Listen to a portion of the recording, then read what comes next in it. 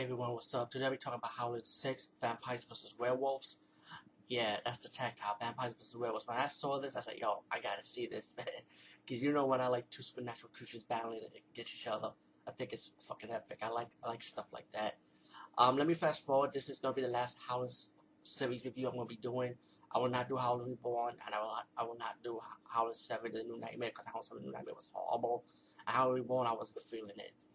Let me just fast forward to the review of House 7. What I think House 7 was, I think it takes place after part 5, and the survivor from the last movie was going after the female werewolf from the last movie. Oh, spoiler, I'm sorry. I hope you see this review first. But that's what I thought House 7 was to me, and the ending was pretty stupid, because you gotta wait all the way to the end for some kind of werewolf action, and when you see the werewolf action at House 7, The New Nightmare, guess what, it wasn't even fucking all that. Um, Anyway, yeah, I just want to fast forward that part. Meanwhile, let's talk about Howard 6.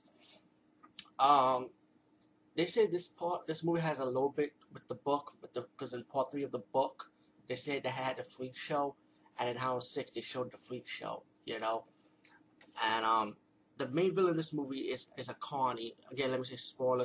I will spoil it. It's a carny played by this actor. I think he was the actor who played the villain in Warlock 3. He was like the Warlock in the 3rd movie, and it's like every way this carny show goes in different towns, people end up dying, and they be wondering why. So mysteriously, you got this guy, this handsome guy, like a British guy, going to a town. One of the town's people offer him a job to help him out build this church, and the British guy has a mystery. He has his own secret also. So he helps around the house pretty much. The guy has a daughter who actually likes the British guy. Later on, they go to this carnival show run by the villain named Hawker, and you see all these different freaks, Later on, while the British guy's in the house, he turned into a werewolf, and one of the carnies saw the guy turn into a werewolf, so he got Hawker to come in and capture the werewolf guy. They kidnap him. They put him into his freak show, made him part of the show.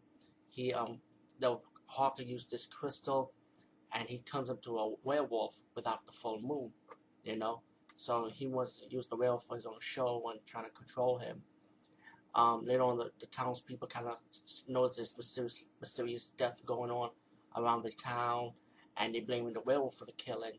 So they started doing like a posse party, and then Hawker, which later on you find out Hawker was actually a vampire, and he has his coffin is actually a couch in his trailer park.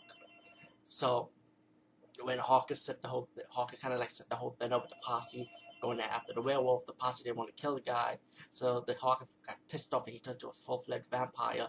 And I like the vampire makeup effects. I mean, it was purple, the way the vampire looked, I liked it. And I also liked the werewolf effect too. I thought the werewolf effect was kind of cool, And so then, while the vampire's going after the werewolf guy, he's beating him up because the guy didn't turn into a full-fledged werewolf. So the alligator boy, who was one of the freaks, took the vampire crystal, and he says the words to turn the human guy into a full-fledged werewolf to battle the vampire. And then you had the vampire and werewolf going at it, fighting. And then you got an awesome death scene with the vampire. I like the death scene was simple, and the battle scenes were good. And then at the end of the movie, the loner, the werewolf guy, takes the alligator boy. He walks off with him into the sunset while the father of the daughter who lives in town looks on. Howard 6, The Freaks is definitely a good movie. I definitely enjoyed it. I said definitely check it out. Peace, guys, and see you later.